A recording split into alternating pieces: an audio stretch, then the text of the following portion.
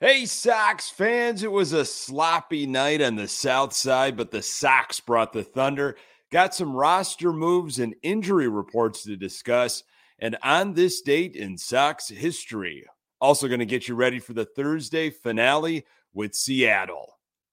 You are Locked On White Sox, your daily Chicago White Sox podcast. Part of the Locked On Podcast Network, your team every day.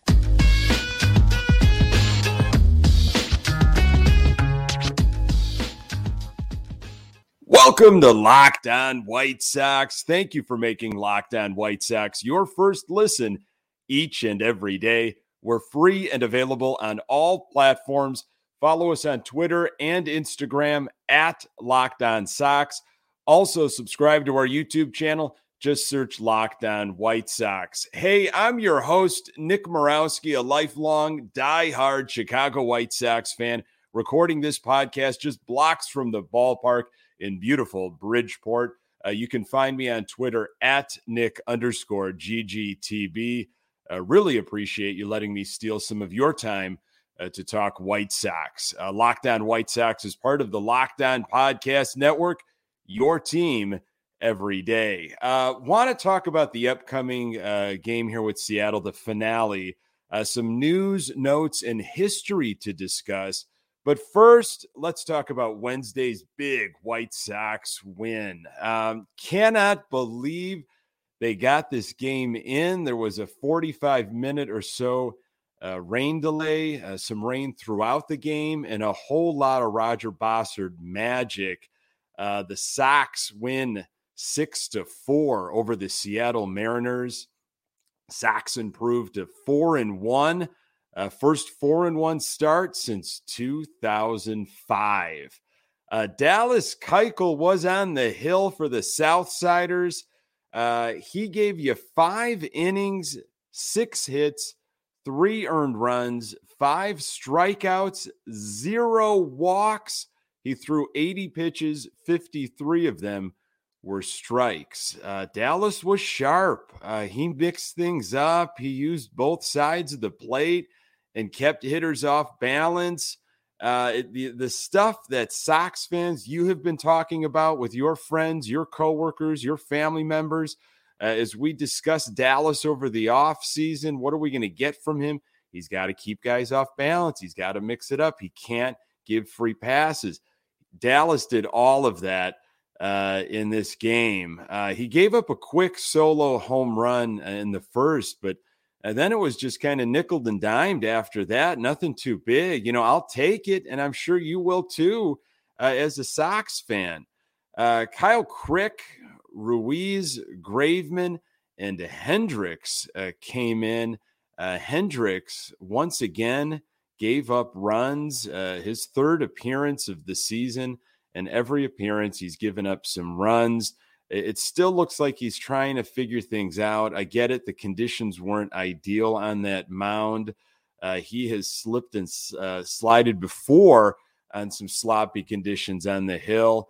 It just doesn't look like he's got command of all of his pitches, but he got the job done. There was some defense behind the pitching. Adam Engel had a heck of a catch out in right field.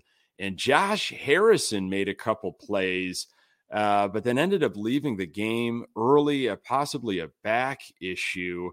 Offense, wow, we got to talk about this offense. Jimenez hit a majestic bomb to left field, but then later in the game, he fouled a pitch off his ankle and was removed. X-rays were negative.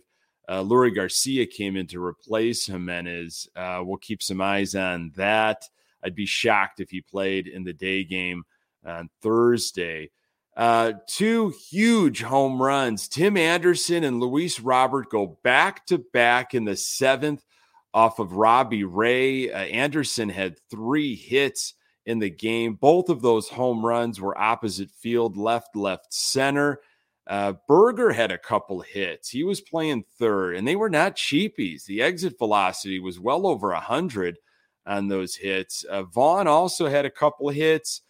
It was so refreshing to see the Sox being aggressive against Robbie Ray. The conditions might have had something to do with it, but the Sox did not seem intimidated by the reigning Cy Young winner. And I really hope that's a trend during this 2022 year for the Sox offense. Being proactive instead of reactive, jumping all over stuff.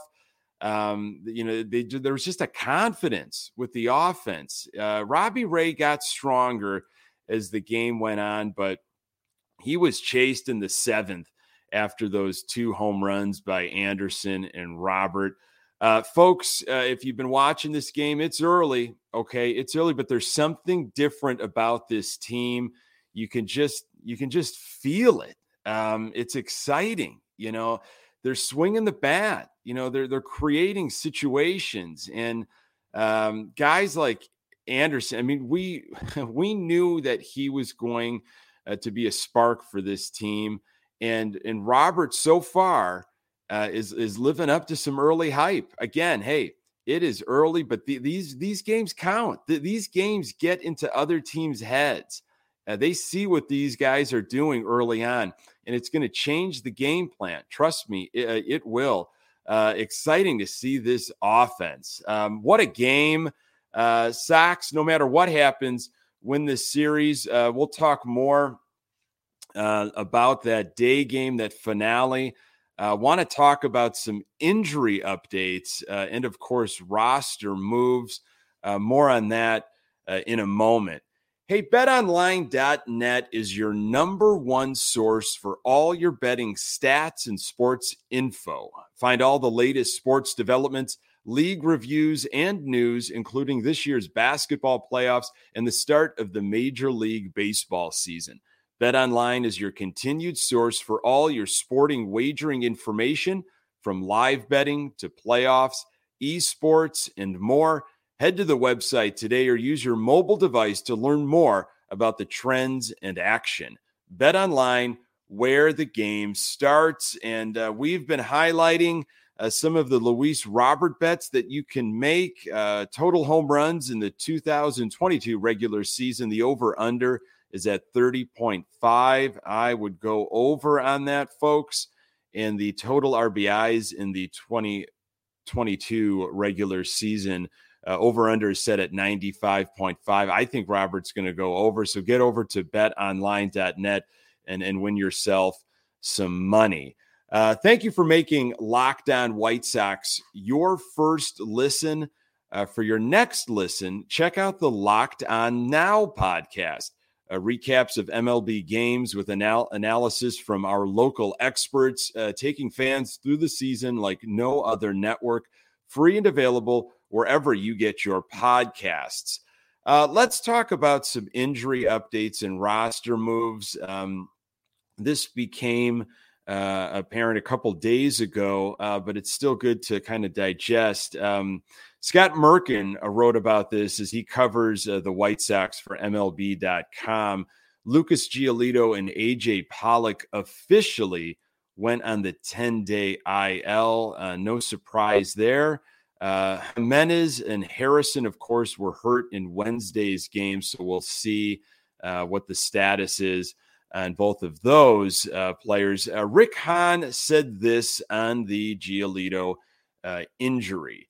It's still early in this process. We all remain cautiously optimistic that he'll miss 2 starts. He's progressing nicely. Quite frankly, at this point, it's probably a little bit more about reining him back and keeping him on a prudent ramp back up, realizing that we want him strong for the next 6-7 months here, not just for next week in Cleveland, let's say. But right now, everything's progressing in a positive way, and we stick with that 2-start estimate. Here's Giolito talking about the injury. Best way to describe it is extremely frustrating, but with each day that's passed, I felt better and better. I really don't think it's a big deal. I'm channeling that initial frustration into determination, into putting the work in and getting back out there when I can. Hopefully it is just a few starts for Giolito. Got to imagine the ramping up during spring training, that 3.5 sprint, 3.5-week sprint, and then shutting things down now, then having to ramp things back up can be a little dangerous. There was some video of Giolito. It looked like throwing some long toss on flat ground in the outfield today. And, we'll just, cross our fingers. Hopefully he's back sooner than later, but hopefully he's not rushed. We want him back, but I don't want him back, at 60, 70, 80%. I don't think the Sox would do that. Hopefully Lucas is honest, of course, of how he's feeling. We want him back full strength. As for AJ Pollock, he was out in Arizona. We talked in a previous episode that his wife was giving birth to their second child. So he was most likely going to miss this Seattle series to begin with, but he's, dealing with this hamstring issue.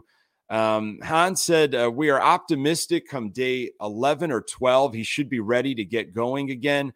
We aren't going to know for sure until he gets back from the paternity list on day 6. So then there were a couple roster moves. Left-handed pitcher Anderson Severino and Jimmy Lambert were recalled from Charlotte. Roster now has 15 pitchers. We'll talk a little bit more on Jimmy Lambert as he's going to get the start for the Thursday finale. There was a big Sox rumor, trade rumor floating around just the other day. I wonder if you heard about it and wanted to talk a little bit of White Sox history. Going to revisit some of that in just a moment. The nonsense rumor. That's what it's been called by Rick Hahn. It happened a couple days ago, Monday night, actually, right before the home opener. I don't know if you saw this on social media. It's well documented that the Oakland A's are trying to get rid of players. And, we've been rumored, the White Sox have been rumored and connected to all different kinds of players, namely pitchers, of course, with the Oakland A's. It was Sean Manaea that we maybe were trying to go after. And the latest is Frankie Montas. And there was a rumor that was created by maybe a fake account on Twitter that Frankie Montas was coming to the Sox for Gavin Sheets and Jared Kelly. I saw this. That's what I saw. That was the give up. It picked up some steam and it caught a lot of attention. Bob Nightingale was actually tweeting about this as well. And saying it went further in saying how the Oakland A's want Andrew Vaughn, which makes a lot of sense. I think if you were to play the hypothetical game as a Sox fan, you would not want to deal with Vaughn. Vaughn is a guy that's nobody's untouchable, but Vaughn feels like he'd be untouchable right now, just from what we've seen, just from what we have been told last year. And you listen to guys like Steve Stone and others that have had eyes on a lot of big league hitters in their life and nothing but positive, healthy things to say about the way Vaughn approaches a situation. And, Vaughn, has talked at length about the struggles that he had last season in 2021. It was coming so fast at him and he had to make the leap, not a lot of minor league experience. And he's finally starting to realize in the offseason what these pitchers were doing to him. And he put the work in and it's starting to pay off. And Stone talked about it on Wednesday night's broadcast, just about the balance, the approach that Andrew Vaughn has. And of course, the versatility he gives you defensively. So of course, Oakland A's want Vaughn. I just don't see the Sox giving Vaughn up for 2 years of control for Frankie Montas. But I was interested in it. When I saw this floating around on social media, I kind of wanted to believe it. And it's because we are starved for more pitching. We as a fan base are craving another arm. And we're hearing good things about Lance Lynn. He's ahead of schedule. And we just mentioned the Giolito situation. Maybe it's only 2 starts, but still, if you can get another proven arm into this rotation, wow. So when you see a trade like that, of course, as a fan, and I'm talking about myself, but maybe you, you bit on this. It's because we want that starting pitcher. When you're ready to believe anything, right? It seemed a little far fetched, though, the fact that just Sheets and Kelly, but. Would you give an extension to Montas? That would be the question. I mean, because you're not going to give up Vaughn for just 2 years of Montas. In a hypothetical, just spitballing here, would you be able to give Montas an extension like you did with Lynn? I don't know. These are all things that obviously we as fans talk about. Rick Hahn caught this, and he spoke about it during his media session recently, and he actually called it the nonsense rumor. The articles are out there. They're all over the place on some of the things that Rick Hahn said about adding to the club. Here's some quotes from Hahn. The goal is trying to balance achieving what you are trying to achieve in the current season without compromising future competitiveness too much. Part of the reason I joke about the rumors from last night, we are not looking to rob Peter to pay Paul to make this team better. Guys we view as important in helping this team win wouldn't be the first ones out the door as we try to make this team better. Look, if you're saying, how do we do in a 4-game set in May against the Yankees is a measuring stick, Hahn said, it's fun for fans to look at it. And when you get the playoff-like environment, you feel that added energy. But in the end, this is a 6-month marathon. And at any given snapshot, whether it's the home opener or mid-May or early June, you're probably dealing with some things that you won't be dealing with come October.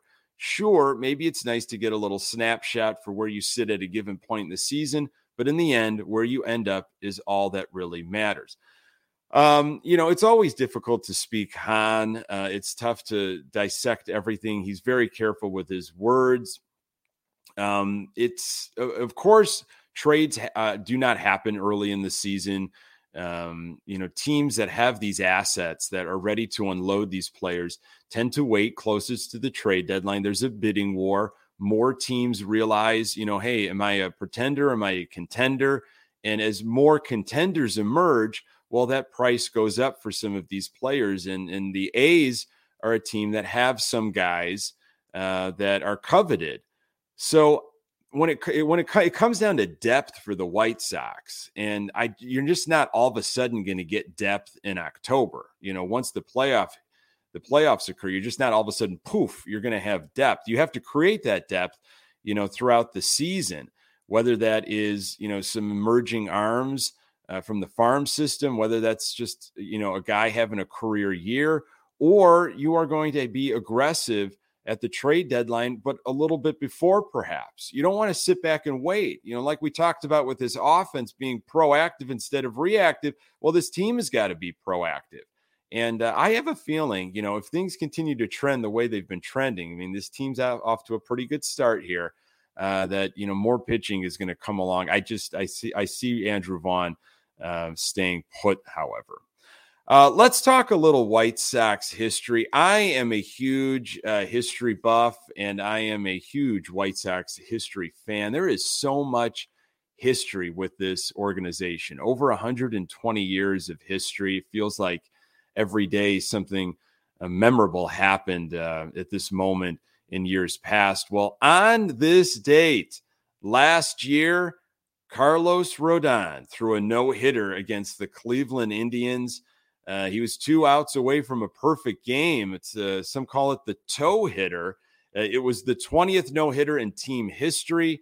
One of his last pitches hit 98 miles per hour, which was the fastest for him since 2016.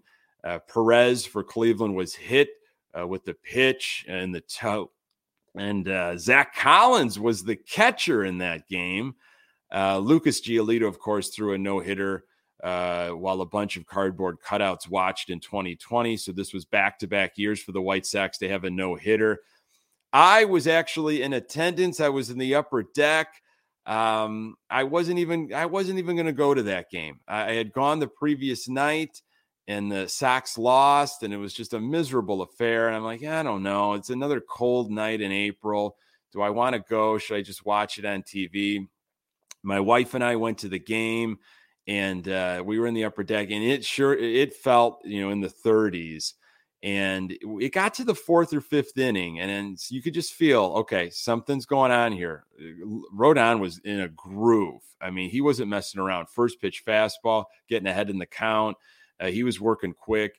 So it was at that point, it's like, all right, I'm going to have to go down to a souvenir shop and get myself a blanket here, because I think we are going to be here for the long haul. And it was my first and maybe only, but you don't want to say that, but it was definitely my first no-hitter game, and talked about it in a previous episode here on Locked On. I'm going to watch what Rodon does throughout his career, because he'll always have a special place in my heart as a fan, having that experience, and happy for him after everything he went through, and the season he had last year. It was a really special time. So a little bit of Sox history for you on this date. I guess, another reason why it's painful that, he walked and the Sox let him, but I still don't think we know all the details in that. I feel like there's some things that might surface, later down the line. But I'll be bringing you more Sox history throughout my time here on Locked On Sox. Let's talk a little day game action here. Game 3 of the Seattle series. Jimmy Lambert going against right-hand pitcher for the Mariners, Logan Gilbert. Lambert, we saw a little bit of him in 2021. He threw 13 innings for the Sox, started 3 games, and had a 6.23 ERA. Maybe we'll only get a few starts from Lambert. I don't think it's not going to be a long-term situation. But hey, the way the Sox are swinging the bat, hopefully they give him a lot of cushion early on. And it should be a dry day at the ballpark, but very windy. I think I'm going to make it out to that game. And of course, getting ready for that big Saturday game against Tampa, that Liam Hendricks bobblehead. Hey, really appreciate you listening. You can find the podcast everywhere you find podcasts. We are on Instagram and Twitter at Locked On Sox. You can find me on Twitter at Nick_GGTB. Thanks for making Locked On White Sox your first listen every day. Now make your second listen Locked On MLB. Paul Francis Sullivan, just call him Sully, brings you his unique perspective on the major leagues past and present. It's free and available wherever you get your podcasts. Coming up on the next episode, I'll recap the finale with Seattle, and we'll get you ready for Tampa. Really appreciate you making Locked On White Sox your first listen. I'm Nick Morawski. Until next time, go Sox.